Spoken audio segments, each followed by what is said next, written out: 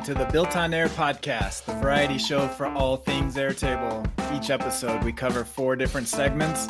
It's always fresh and different and lots of fun while you get the insider info on all things Airtable. Our hosts and guests are some of the most senior experts in the Airtable community. Join us live each week on our YouTube channel every Tuesday at 11 a.m. Eastern and join our active community at builtonair.com/join. Before we begin, a word from our sponsor, OnToAir.com. Any business running on Airtable gets the value that Airtable has, but also needs a few more functions to complete their operations.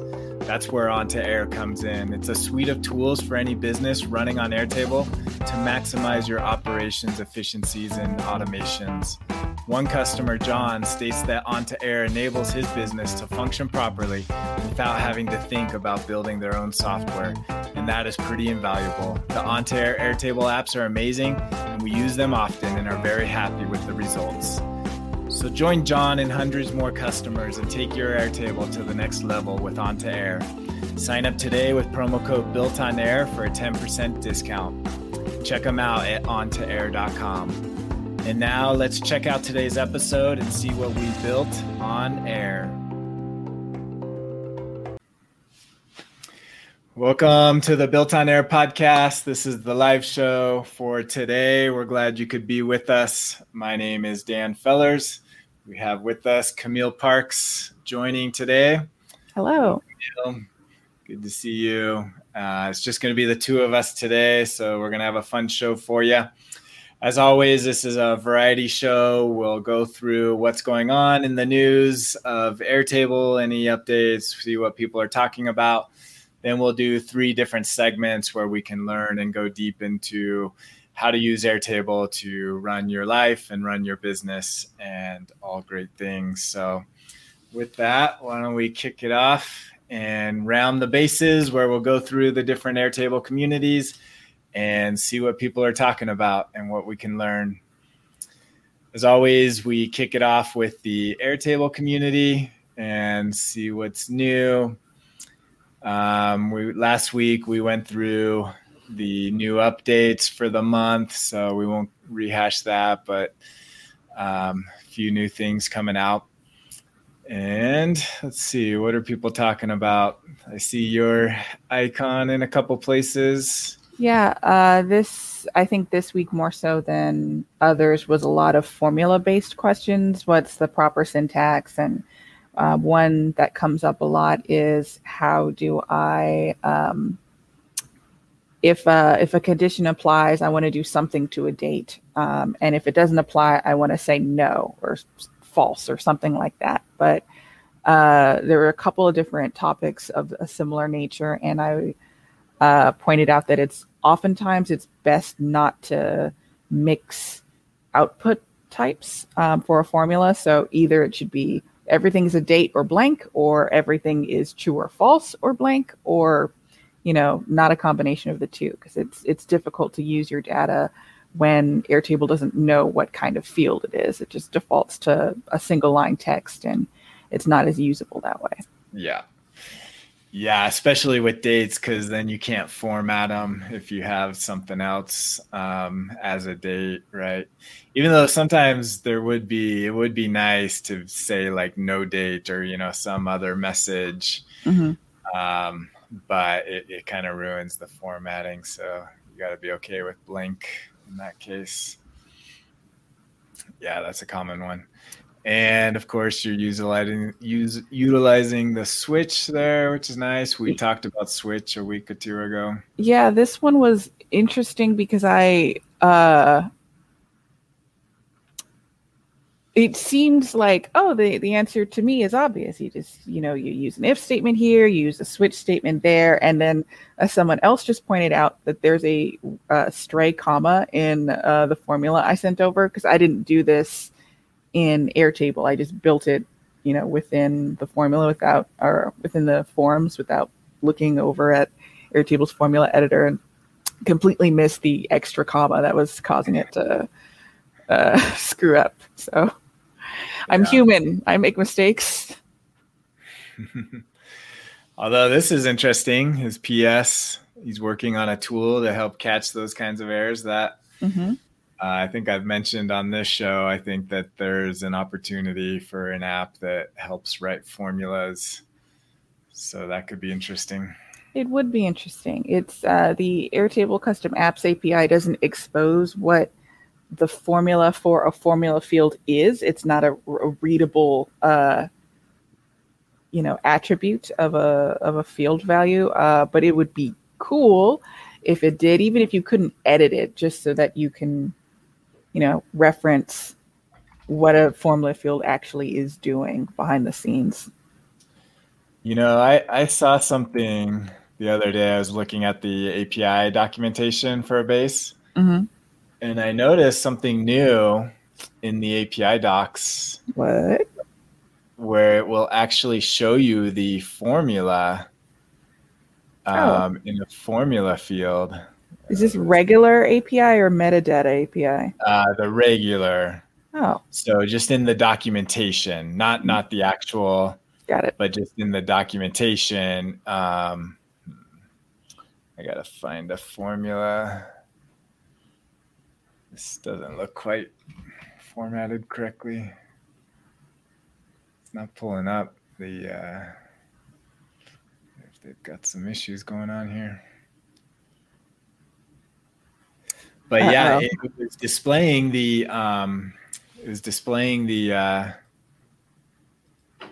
It's interesting. It's not picking up the API. Find a different one. I was gonna say it'd be real inopportune if Airtable has an outage right now. Yeah, that would not be good. Where are we at? Search for formula. Filter by formula. Here we go. Computed value. So it shows you what your formula is, which tells me that they have some way of extracting it. Now, they haven't made that available. But that's promising because that's new, right? That I don't think that was there before. I don't remember that being there before, but I'm less familiar with the REST API. I do know that I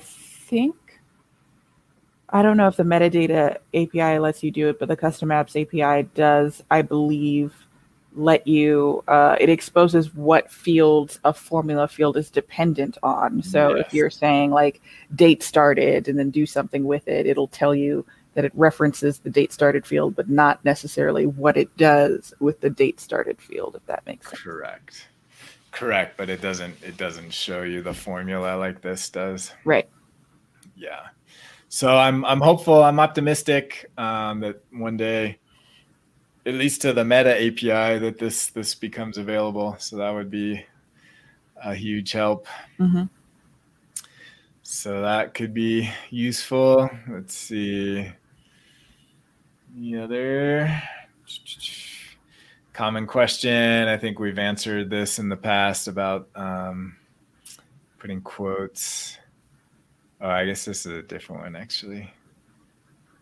Something about quotes not formatting correctly. Hasn't got an answer yet. I don't know if we can help him here. So this is the API.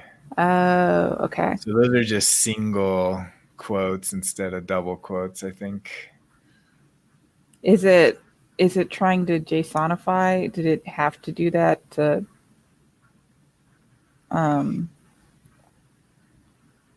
I don't know. Yeah, it is kind of odd that actually that's if it's empty, it looks like it uses single quotes and then double quotes if it's full. But I don't know where he's getting this from. It looks like you might be looking in the cookies or something in the session. So it's a bit too technical, I think, for most people. Yeah, I'm puzzled. Yeah. Night mode. Often see that requested. People seem to like their dark night mode. Here's an icon. So that tells me this is an old one. Mm-hmm. Good old W. Yeah. But it's been brought up recently.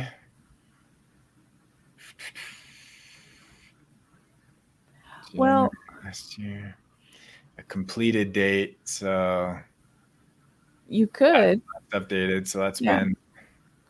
This topic is from 2017 originally, and so last modified date, field type, and formula function, I think, are 2019 editions. I think. Yeah, that sounds about right. Yeah, I remember when those came out. That was a big deal. Well, it's a big deal. It was nice. Yeah. It's a good time had by all. Yeah. Now here's one. I noticed this on Reddit. I need to respond to this because we are solving this problem onto air, so I might help him out. Anyways, getting your data into Google Docs and Google Slides.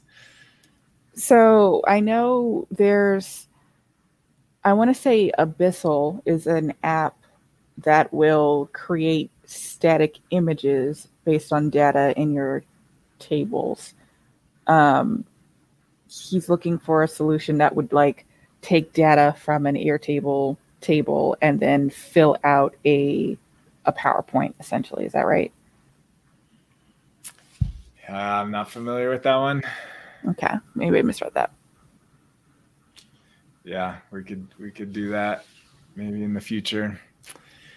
I see my logo here. I might need to respond to this one. Getting an error message, so I might need to look into this.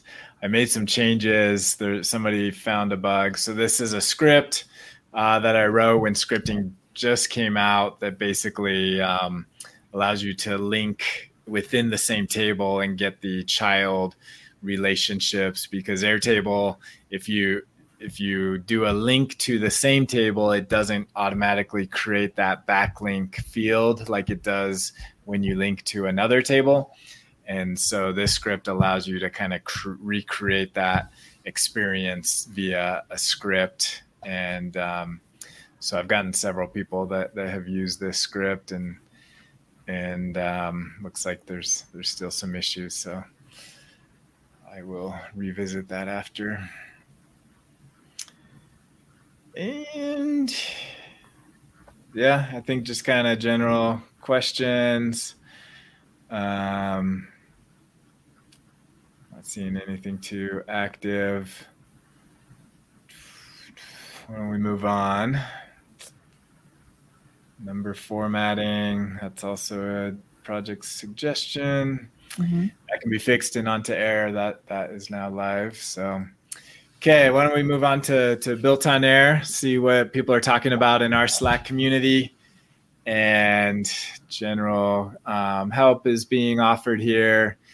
There's a question here that we're going to dive into about the last edited by, so we won't address that one. Camille, you're going to dive into that. Yep. And here's an interesting one. So e-signing, if you're doing forms, I know mini extensions. Nobody mentioned mini extensions. They have e-signing in their form. Our form solution that integrates with Zapier, with Jotform. Jotform has e-signing embedded in it. And Sign Now looks like is being recommended. So e-signature is definitely a critical. Form Stack is being offered as an option here. That one has an integration app as well into Airtable, so it might be a good fit. So e-signing is pretty common use case for forms. Look at this. You answered this one. So what's going on here? Well, refresh your memory. I often forget how useful the cursor model is when you're either scripting or writing a custom app. Cursor allows you to not only know like what record is currently selected, but in addition to that, what view are you on and what table are you on? And so the question was, is there a way to just have a more flexible, instead of predefining by name or by ID what view or table you wanted to use, could you have that be controlled by whatever current view is currently being shown to the user? And you can if you use the cursor model. So cursor.activeViewID inside of a table.getViewById. If you're custom apps, I think if it's scripting, it's just getView. Yeah, so that's useful. So he's trying to get like the exact order of the records. Mm-hmm. Now, will it adjust? I don't know. I think we looked into this a while ago. If you like drag and drop your records manually within the view, I seem to recall that it didn't pick those up when you would manually move records. I don't remember. When I answered this question, I did quickly make a new view and then just sort things in the other direction. And it does pick up sort when you use the sort feature. I'm not sure about manual sorting. It should. I mean, because I don't think that those stick when you manually sort and then you do like a page refresh. If my memory serves, those didn't kind of stick. It would then default back to the sort options that were more kind of part of the view. I think the manual was just on your front end. It was just your perspective of it. Oh. But it's something to explore. There was, I believe in the dev, there was some discussion of something, if it ever comes up. Maybe we won't look at it. Let's save that for next week. Having some Slack issues. Okay, why don't we move on? Reddit. Sync field order across views. So this is an interesting. So can you? Well, no, you can. Yes and no. If you do it one by one. If you get the field order you want and then go to all your other views and say copy field configuration, copy view configuration, copy view configuration, copy view and configuration, you can do it. But I don't think there's one way to do it all at once.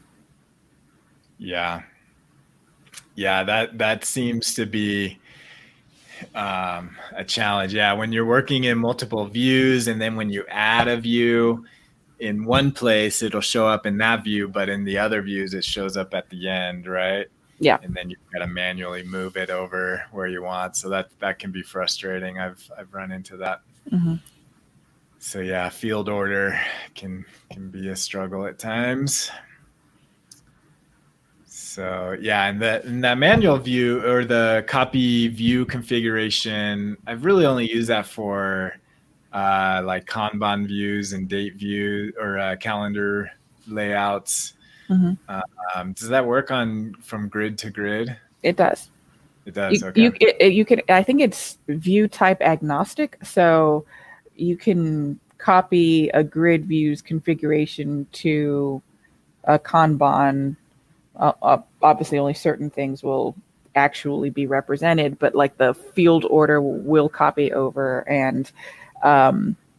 Visible fields, if you have that enabled, it'll turn things on and off in the card. I think the same is true. Well, it's very limited for calendar, copying anything from calendar view into calendar, because calendar really only shows you the name of the record and then any date fields associated with it. So, I mean, other than that one, you can copy mostly any kind of view configuration. It's good for sorts and filters and stuff. That's pretty universal. Yeah. Except for form views, which is a horse of a different color. Yeah. Yeah, the calendar view, only being able to see the title. I know that's been a pain point for clients I've worked with.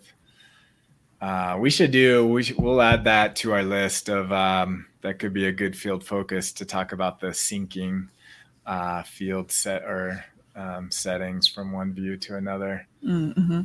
Because I don't think people grasp how that works. So that would be a good one to show people. Maybe next week we'll do that. All right. Looks like a good video. We'll probably see this on YouTube. Airtable versus Google Sheets, the standoff between the two. Oh yeah, which I think was something I was going to bring up in the Slack that didn't show up, was Google announced they have a Airtable solution called Google Tables, and they announced that they're moving that out of its incubator phase. So it's getting kind of moving on, growing up, and getting more resources and attention. It's going in, I thought it was interesting, it's going into Google Cloud and not Google Suite or Workspace. So that's a bit more technical audience, the Google Cloud environment. And so I thought that was interesting. So just wanted to keep an eye on Google Tables, see where that goes competitively to Airtable. Yeah, there's always, for each of the new kind of competitors that crop up, I think a lot of them are very, very similar to each other, obviously, because they're all trying to fill the same sort of use cases, but each one has one little thing about it that's different and not seen in either Airtable or any of the other competitors. And I think Google Tables, they had a location type field, because Google and Google Maps, their API for routing and geolocating things is, the standard for a lot of people. If you're not going to use OpenStreetMaps, you use Google Maps API for a lot of things. And so I think it was interesting that they are the only ones that I was able to see that had a location type field, which presumably implies there's, it might be the better use case for anything that needs things physically mapped on a map. Yeah, that could be interesting. See how that goes. Yeah. All right. I think just kind of general questions, use case, using Airtable as a CRM and trying to figure that out. That's a common use case. Again, this is, I think, the one I was thinking about, getting your Airtable data into Google Slides. That's something that's coming. It looks like other people are trying to solve that as well in the comments. So definitely a common use case, I think we'll see. All right, let's move on. We got Facebook. Let's see what's going on in Facebook group. Looks like somebody recommending, looks like there's a series on learning Airtable scripting. I know somebody else I don't know if this is the same one they've been promoting. I know there's a boot camp. Yeah. I don't know if this is the same one or a different one. I think it's a different one, because the boot camp was a 1 day sort of timed event. And I think what Rebecca is posting is like a series. Yeah. I recommend anyone, any opportunity to learn scripting. Yep. It's fun. Yep. Yeah, for sure. So yeah, this looks like a great resource for learning how to do some scripting. And he even makes his screen code, although he's missing a right parenthesis. So this would not compile. That's the gimme coming out. All right. Looking for help. Howard, I know Howard, he's a good guy. So if you're looking for some contract work, respond to this if you know scripting. Looks like getting some response. So that's good.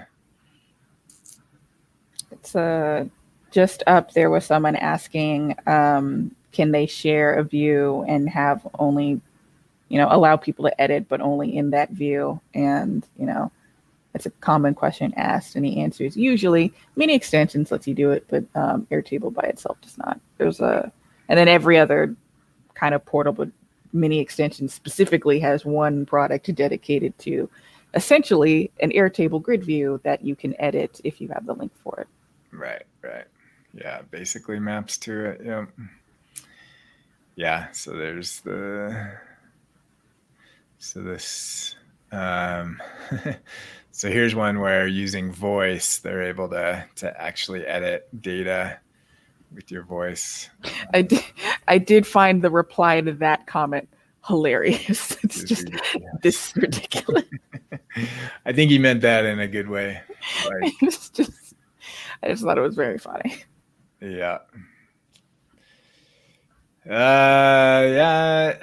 Airtable hasn't been down lately. It seems been. Yeah, I think that person later on said it was like something with her docking station or something. It wasn't in Airtable. Yeah, that's problem. Common. So web scraping and Airtable. I imagine that this would be a common use case. I try to avoid web scraping. I've done some in the past. It is not easy. Mm-hmm. It's a hard problem to solve. But there's tools out there that I don't think I would recommend building something. There's lots of tools out there that you can then via an API pull the scraping and then push it into Airtable. So if they let you fire a webhook, you could use Airtable automations to pull data directly in, or use Integromat. I'm sure Integromat or Zapier have plenty of connectors that help with that.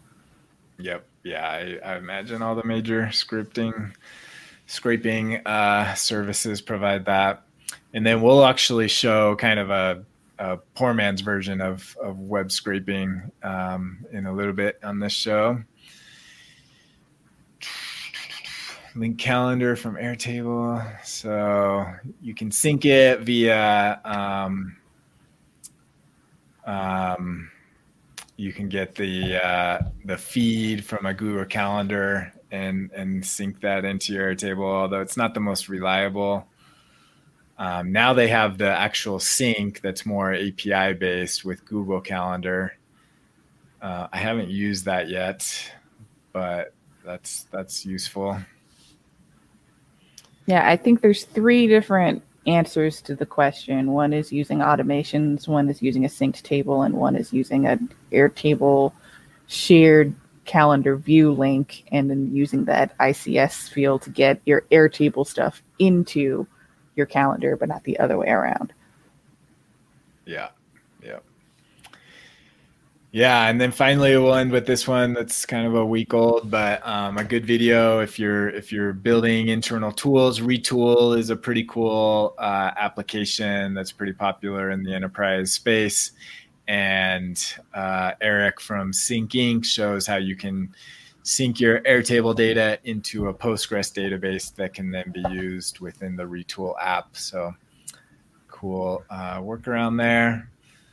Let's move on, see what kind of videos we've got going on. Well, speaking of which, here's somebody else talking about how to use Retool and Airtable. So bootstrapping tools. I'm not sure if they do the same approach or not, but looks like there's other ways you might be able to do it. WooCommerce, so that's an e-commerce platform in Airtable or in WordPress. Yes, that looks like you can use this service Pabbly to connect it to Airtable. So e-commerce is a pretty common use case. I know there are a lot of e-commerce companies that use Airtable for managing inventory, sales, customers. Gareth, different types of triggers within Zapier, how to use those. Everything you need to know, using my Spanish, everything you need to know to begin with Airtable. Well done. Spanish. Yep. Codular, I'm not familiar with this one. Looks like some kind of third-party app builder. that you can use Airtable as your back end. Without Firebase. So I guess using it for authentication, user authentication, like who can access the app, I think is, I don't know. I need to look at that one because for a while I was looking for my own. What are some ways that someone can build a user authentication system?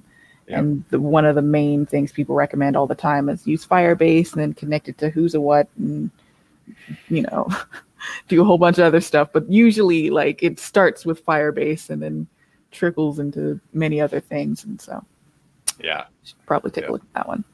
Yeah. So comment Airtable, Google Sheets, how to integrate. There's one here comparing Airtable. I think we saw this one elsewhere. For beginners, formulas in French. So this Pabbly looks like they're doing some deep integration with Airtable. So that might be another third party. I'm assuming it's a Zapier Integromat type solution. Okay. So there's Zapier, Integromat, Parabola, Pabbly, I think. Pabbly, yeah. I'll have to check out Pabbly, get more familiar with that one. I can't learn them all, so all of my answers are still going to be, you can use Integromat. Yeah, Integromat, Zapier, those are the big ones. All right, mini extensions, we'll get to that. Here's one from Airtable 20 minutes ago. Smart collaboration tools and our CTO's exciting plans. So the CTO for Airtable talking about, looks like they're showcasing the Gantt or maybe some kind of timeline view. So that looks interesting.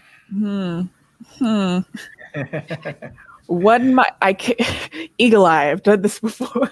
You'll notice that it's not an expanded dashboard view. It's not within the body of an app window. So Yep. I think I accidentally discovered automations was going to be a thing 4 months early, because when custom apps was announced, they had like here's how to make a custom app, and in the corner it said automations. I don't think it was supposed to be there, but I was like, I remember that. I remember when you shared that. I waited a week because I was wondering, did anyone else notice? No. Yeah, that was groundbreaking insider info there. I'm sure they meant to do that one though. That one's pretty obvious. So here's one talking about Google's rival tables graduating. We mentioned that. Mm-hmm. Somebody using Airtable. There's Airtable Genius. Interesting. I wanted to see the one. So here's a tutorial. They're using Airtable as a CMS in dev.to.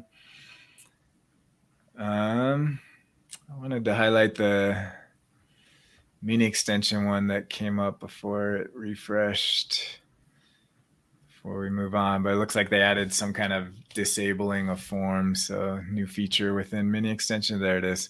New feature allows you to disable editing a form conditionally based on a formula. So you can expire forms maybe once they hit like a limit of how many people filled it out or something like that. So here we go. Pre-fill and hide filter fields. So it looks like they've been updating their forms. So that's good. Thought this was Chris for a second. That same. Very similar, yeah. Yeah.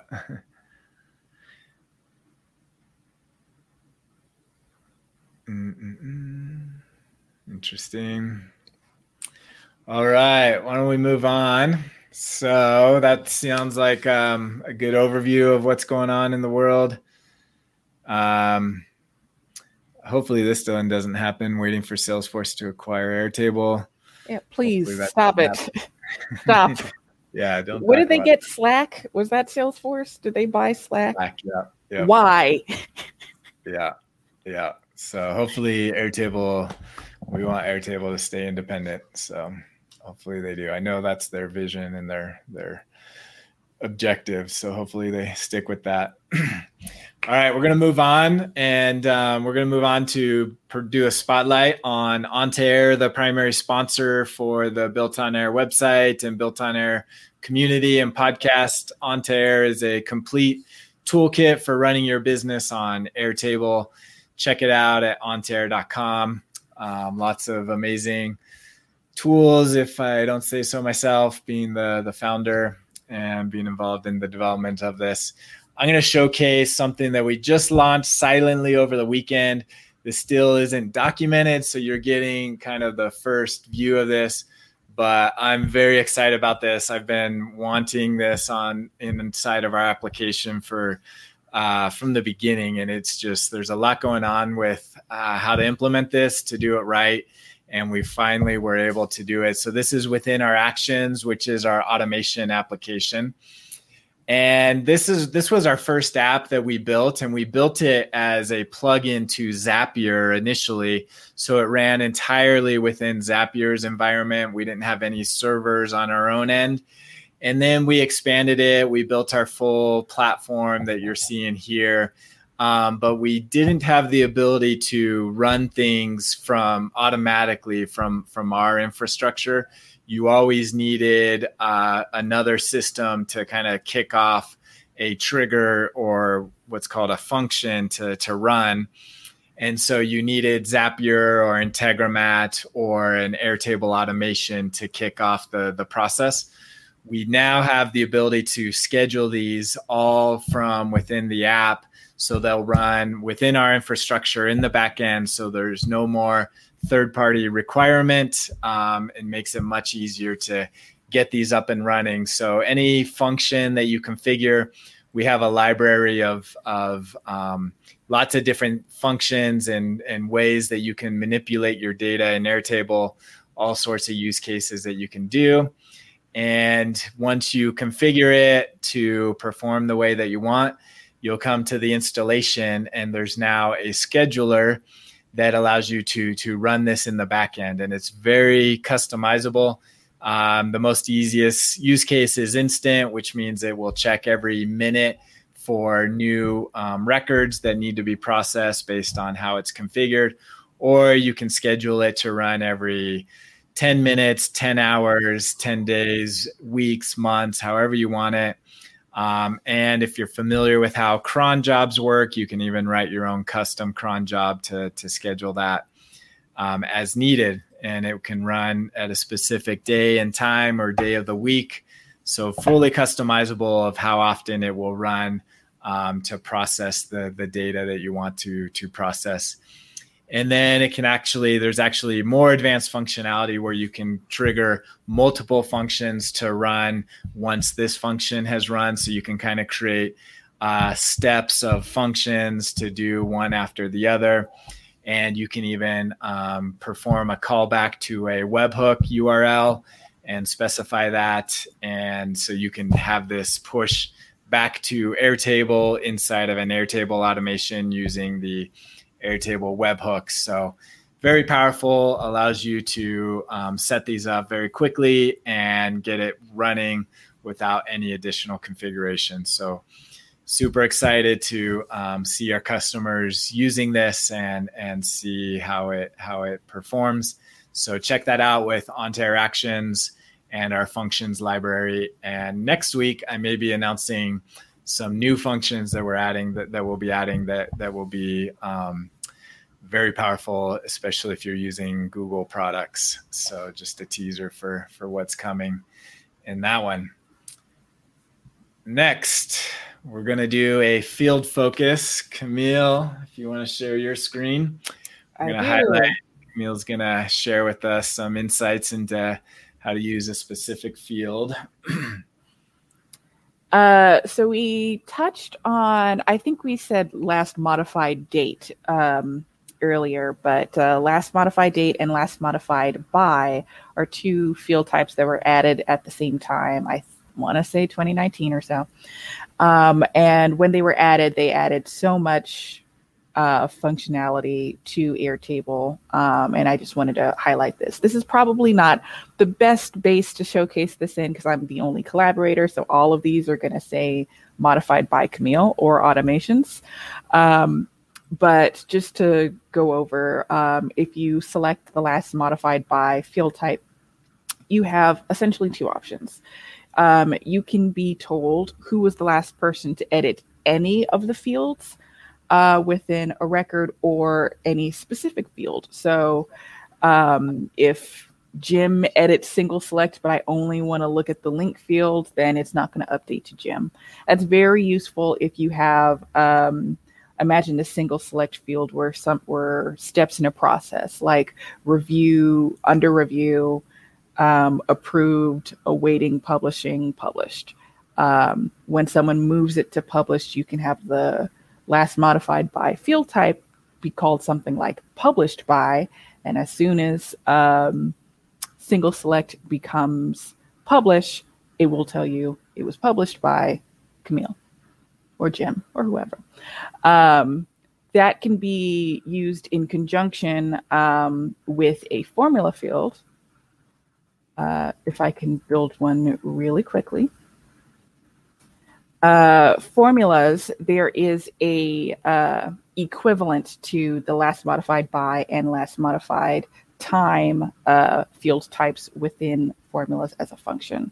So if I start searching, I could do, oh, is it not there?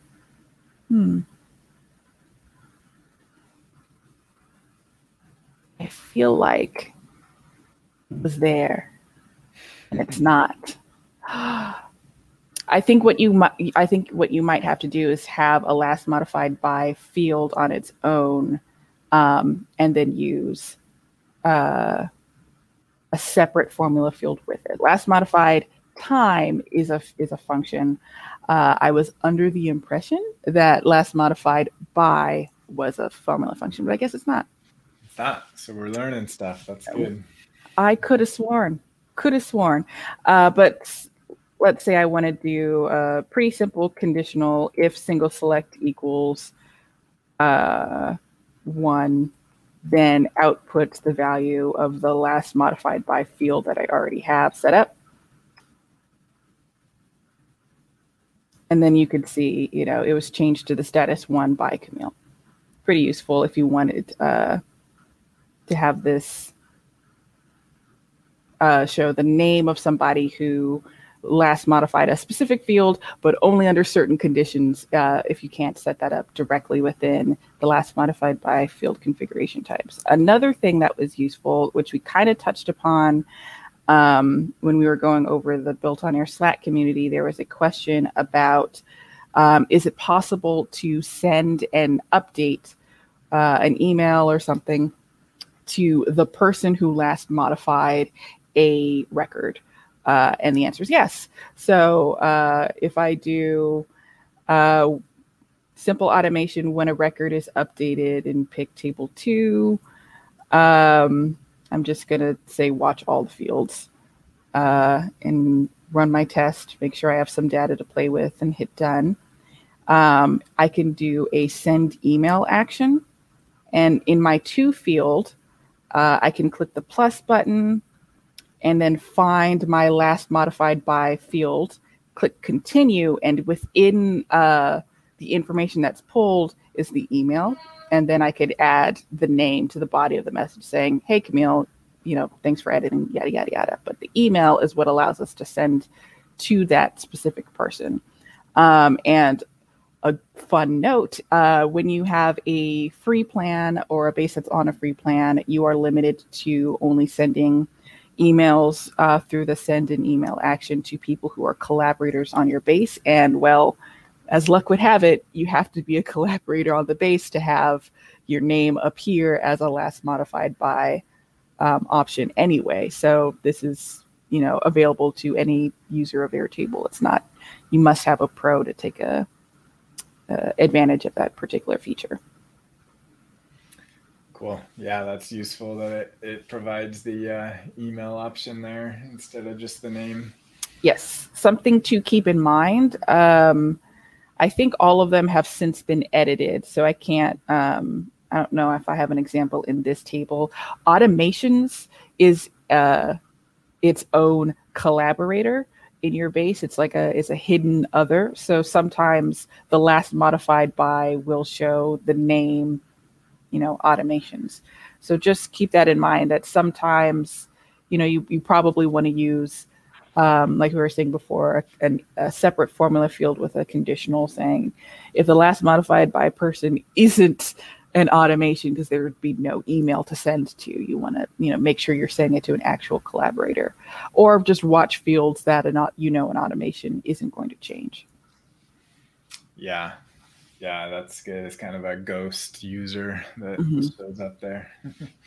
It's useful for record keeping. Just, who changed this? When did this happen? Yada, yada, yada. It's useful to know that it was done by an automation or by, a form that's submitted.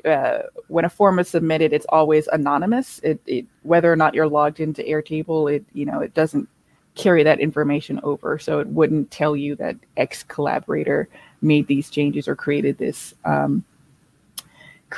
field. But if you were to edit a record using a script or any custom app, Airtable knows that you are the one pressing the buttons. And so it still says modified by Camille if I'm the one controlling it through the interface of an app. Automations and forms and, external integrations are the instances where the last modified by field type will not say a name. It'll say automations or some other thing. Right. Yeah. Yeah. The API is always tied to a user. So it always comes through with whatever user that API is tied to, which is good and bad. There's room for improvement there.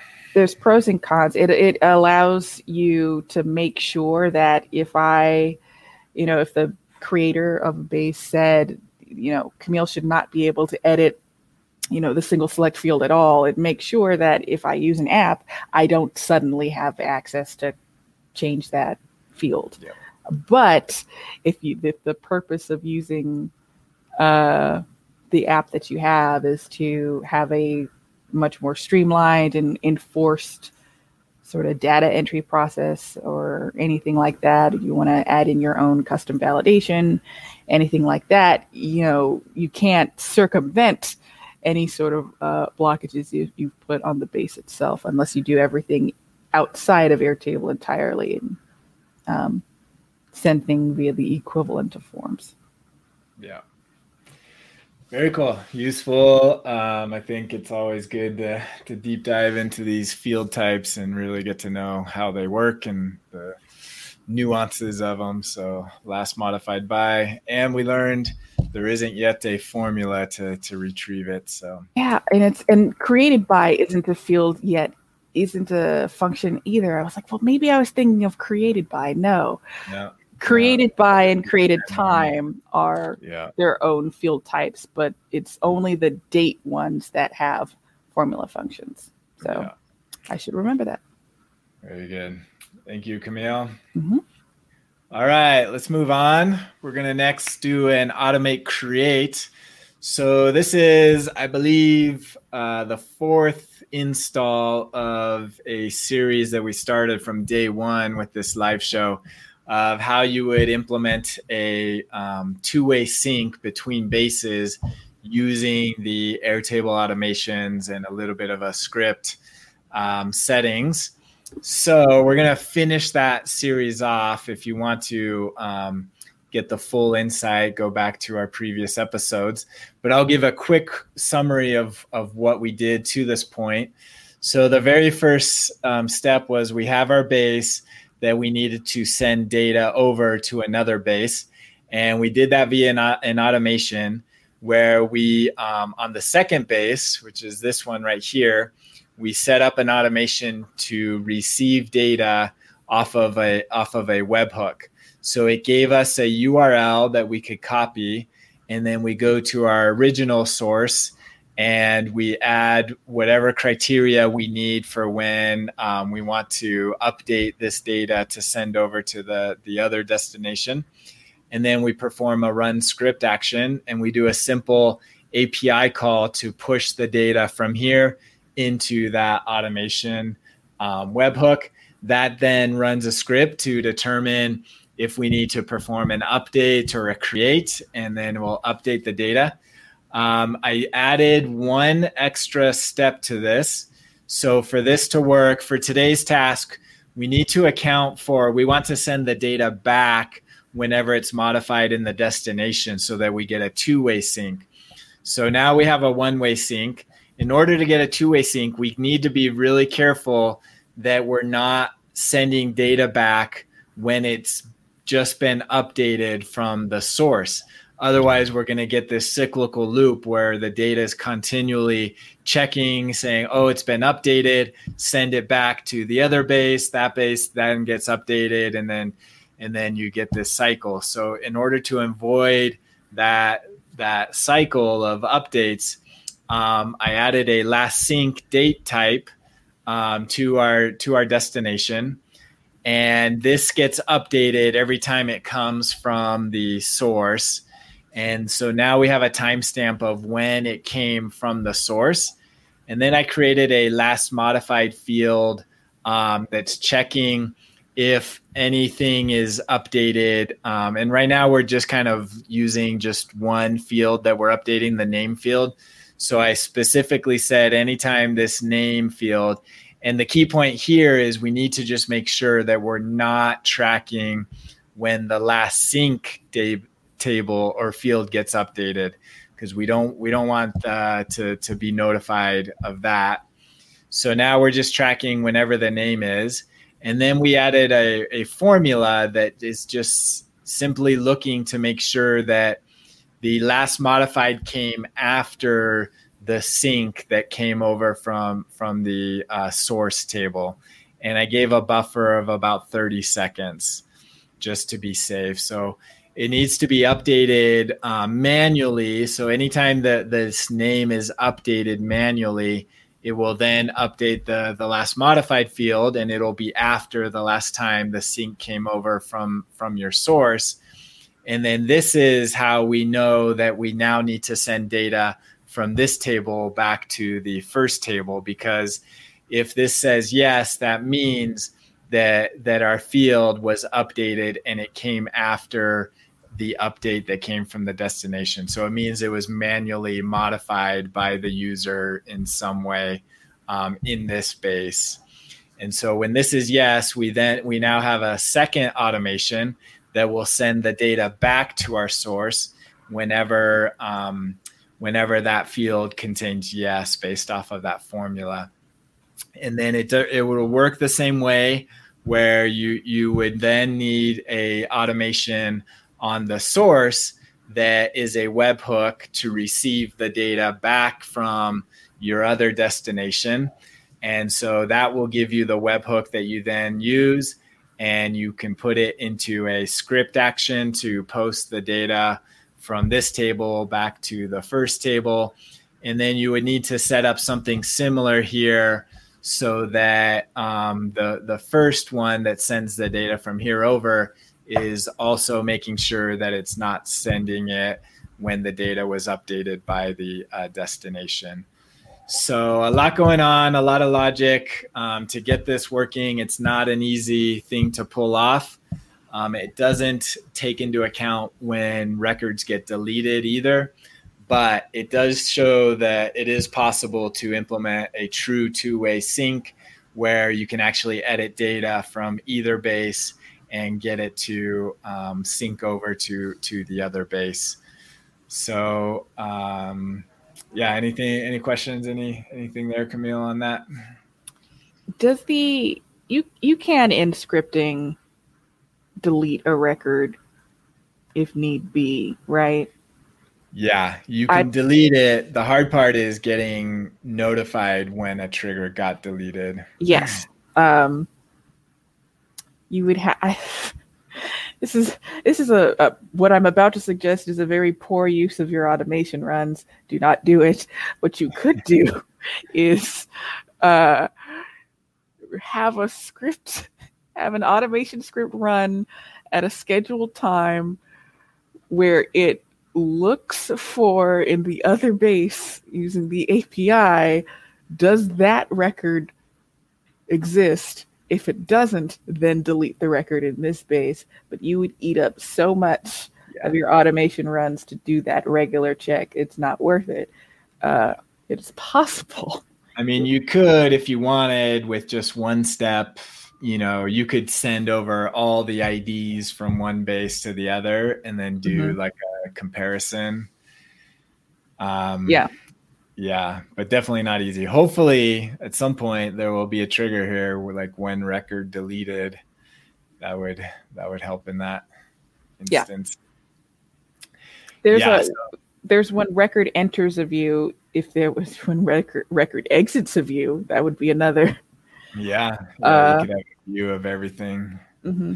I wonder if that would work though, because the record technically leave the view when it's deleted. That is a good question. I don't really know how Airtable would answer that question, but when record is deleted, I think would be nice. It would, when something is deleted in Airtable, it's stored in the trash, at least temporarily, depending on what plan level you're on. So it's not like they forget what the record ID is. There is some buffer period. So, depending on your plan level, Airtable still knows all the record IDs that were in the base recently. And so it's not gone in a flash quite yet. So there's probably something that they could do. I don't know if they have any plans on making that a trigger.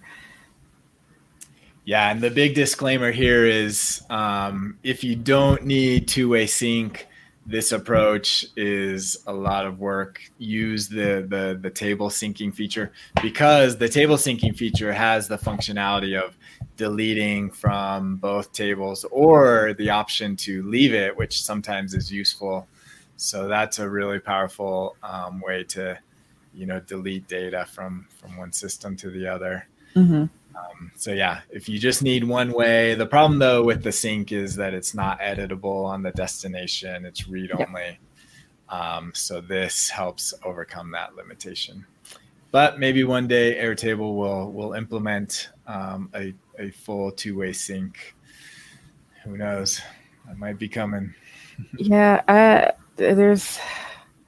don't even know anymore. I feel like I think the most all-in Airtable solution you could do with one-way sync using the syncs tables is to have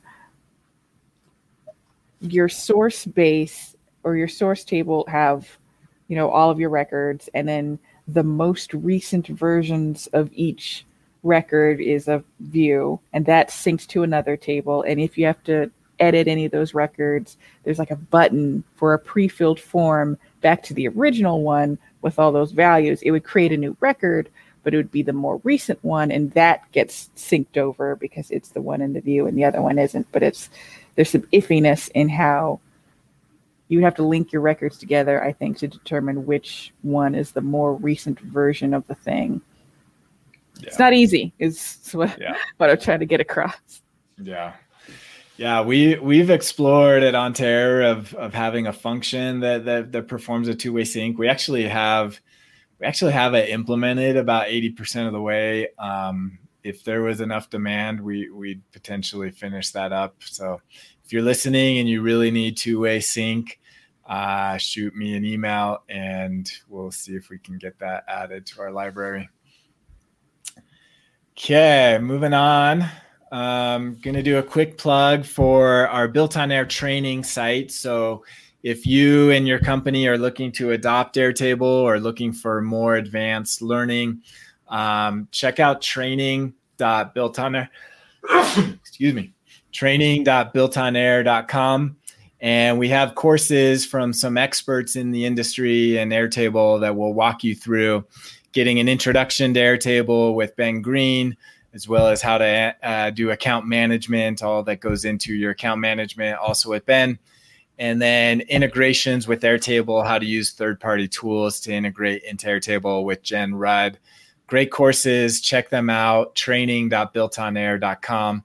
And we'll be adding more courses over time from other experts as well. So please check that out and use it within your business to really enhance your Airtable learning. Finally, our last segment of the day, we're going to do an app a day. This is where we go into the Airtable marketplace and look at an app and play around with it and see what we can learn from it. And so for this one, if you go into the App Store, check this out. Both Camille and I have some apps in here, so we really want you to check those out, play with them, use them. There's some cool stuff in here. There's a lot of apps from Airtable. There's a lot of apps built by third-party developers. So please check those out. The one I wanted to showcase today is actually from Airtable. And me personally, is probably the one that I use the most from Airtable. And it's called, looking for it. Where is it? It should go to Apps by Airtable. Where are you at? Web Clipper. Okay, so this Web Clipper one, click on it, you add it into your base, and then it'll come up here. And I don't believe it's in alpha anymore. I've been using this since it was in alpha, and I actually haven't set this one up. I haven't touched this one in a long time, even though I use it. And I'm realizing some new things that they've added since I set it up. So essentially, you give it a name, you specify which table you're using it with, and then you configure fields, which fields that you want to expose within a Chrome extension to allow you to extract data out of a web page that you're visiting and automatically create a new record that you can update in Airtable.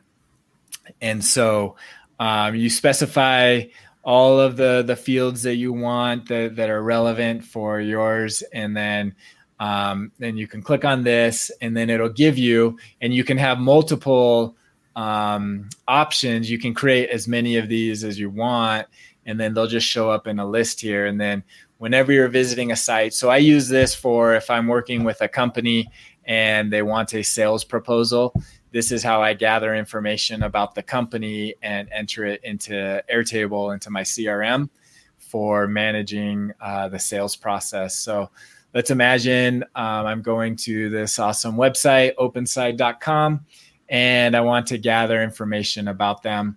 So I would simply click on the extension, and then I'd click on the new proposal. And it looks like I need to refresh this. Looks like maybe it needs to open in here. I wonder if it's gathering information. Because I had to do this before, but it should come up. Is it like not fully configured, the clip action? It says ready to clip. I used it just a second ago. Let's try it again.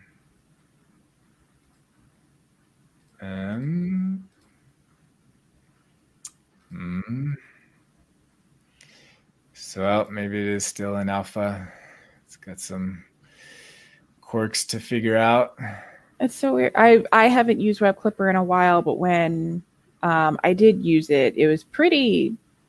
I didn't even know it was in alpha. I thought it was just out because it worked as I would expect it to. Yeah, I don't think it's in alpha anymore. I think that when I installed it, it was. Put that name on there. But that's also need to be in alpha. It's also not the regular when an app fails in Airtable. That's not usually what it shows. It usually has Airtable has a built-in error message for when an app fails to load.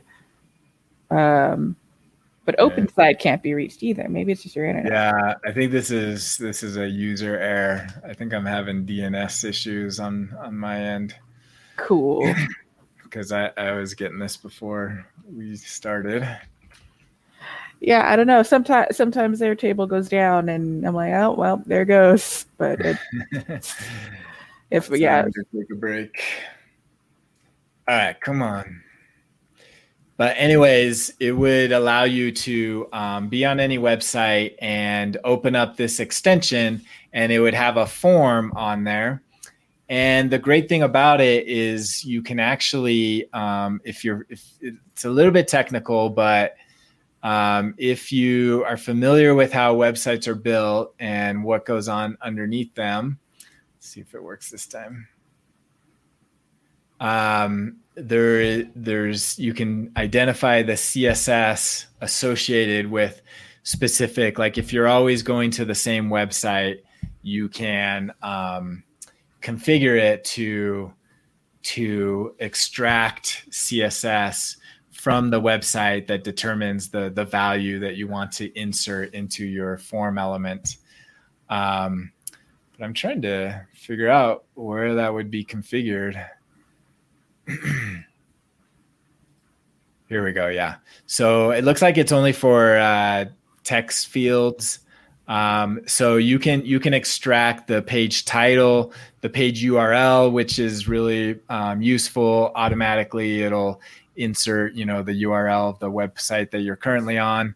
You can even do selected text, which I think is new since I set this up, or text content by CSS selector, or an HTML attribute by CSS selector. So you can configure this to get the information that you need, and they've got documentation. So really good. It's kind of in that it's not true web scraping, but if you're on a single page and you're just trying to extract information from one web page, this is a really useful tool to help getting data into Airtable from outside. Yeah, it's useful. With the CSS and HTML attribute selectors are pretty useful because websites are, for the most part, pretty formulaic. There's a certain, series of HTML element types, if you will, that your common web page is built out of. And because a lot of the world is built out of WordPress and similar website builders, they're pretty particular about how a page ends up being built. So you might get lucky. You might have built Web Clipper with one website in mind, but it might also work pretty well. The selectors that you've chosen, it might just so happen to select pretty well from some of the other websites of a similar type. They use a similar theme, or, they're both built out of WordPress or something like that. Yeah. Yeah. And the one that I was hoping to show was that for logos to get images into as an attachments into Airtable, they actually have a little tool that allows you to click on an image and it'll automatically extract the image URL and save that into an attachment field. So cool tools. It looks like they've definitely improved this since last time I've set it up. So looks like more you can do, and you can import and export. So there actually are people on the Airtable community that share their configuration for common websites.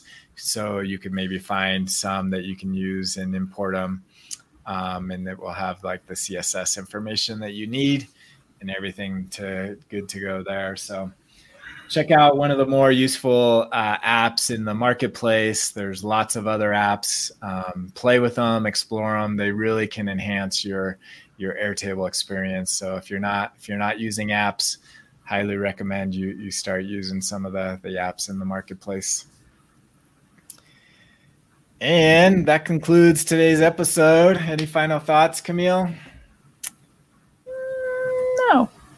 I think a relatively quiet week on the Airtable front, which is always a good thing. Well, not always. You want to hear noise, but good noise, not bad noise. Yeah, it's been pretty stable, I think. Yeah. So very good. Well, we will catch you all next week, and we'll have another fun episode for you then. So until then, Thank you, and good luck with your Airtable implementations. And we love to see what you've built on Air.